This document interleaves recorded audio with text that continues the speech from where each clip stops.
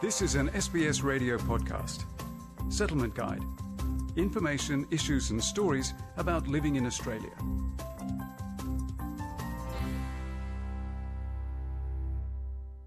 The Australian unemployment rate continues at 5.7% for the ninth consecutive month, according to the Australian Bureau of Statistics February 2017 data.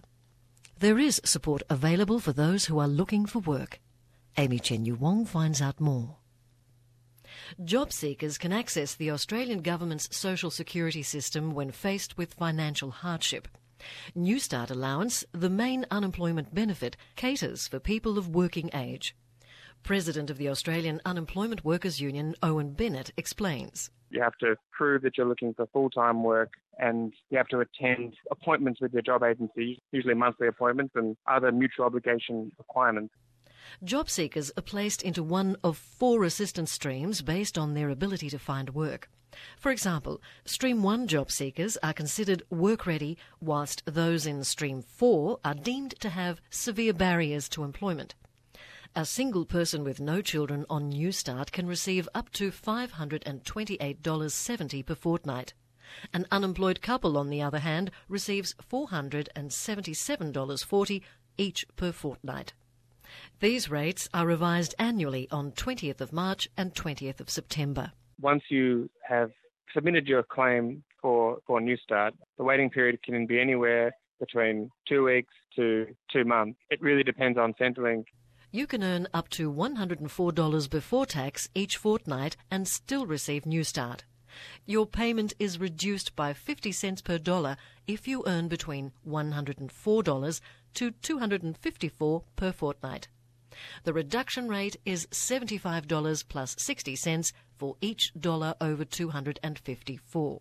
You can be working and also be on Newstart. There's a lot of people who are underemployed and working 1 shift a week who are also receiving Newstart, but they're getting what's called a partial payment.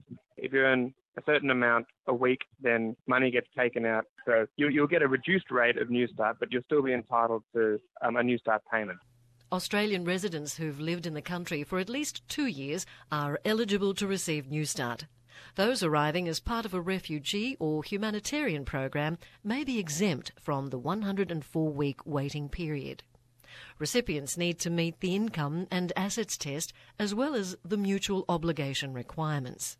Work for the dole is one of those mutual obligation requirements that you're required to attend. You can also satisfy those mutual obligation requirements through other means such as voluntary work or part-time study or literacy and numeracy courses. So work for the dole is just one of the many different ways you can satisfy your mutual obligation requirements of receiving Newstart.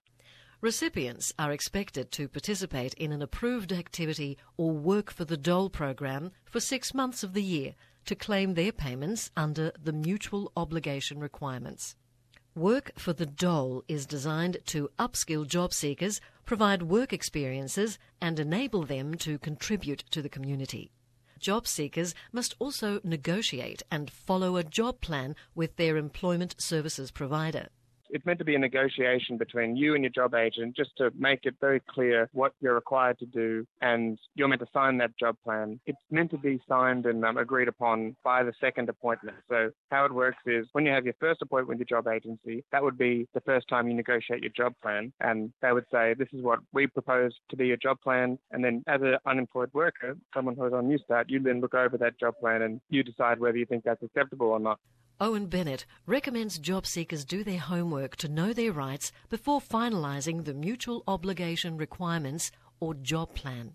As an unemployed person, you have the right to take that job plan home. You have the right to look it over, and then it's at your second appointment you're required to agree to it. And on that job plan, you can make notes on that job plan, crossing things out and putting what you think is fair on the job plan, and that's part of the negotiation.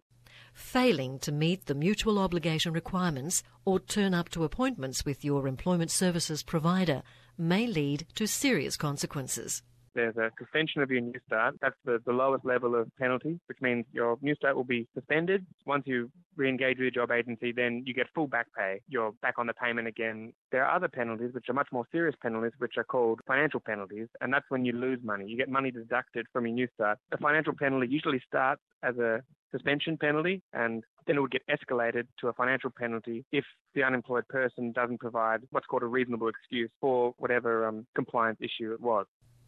Other types of unemployment benefit include youth allowance for full-time job seekers between age 16 to 21 and the disability support pension for people between 16 years of age to pension age who are unable to work due to a physical, intellectual or psychiatric condition. For more information on income support, visit the Department of Human Services website. If you need language support, you can ring the department's multilingual phone service on 131 202 between 8 a.m. to 5 p.m. during the week to speak with a bilingual service officer. Feature prepared by Amy Chen-Yu Wong, and for SBS, I'm Margarita Vasileva. This was an SBS radio podcast.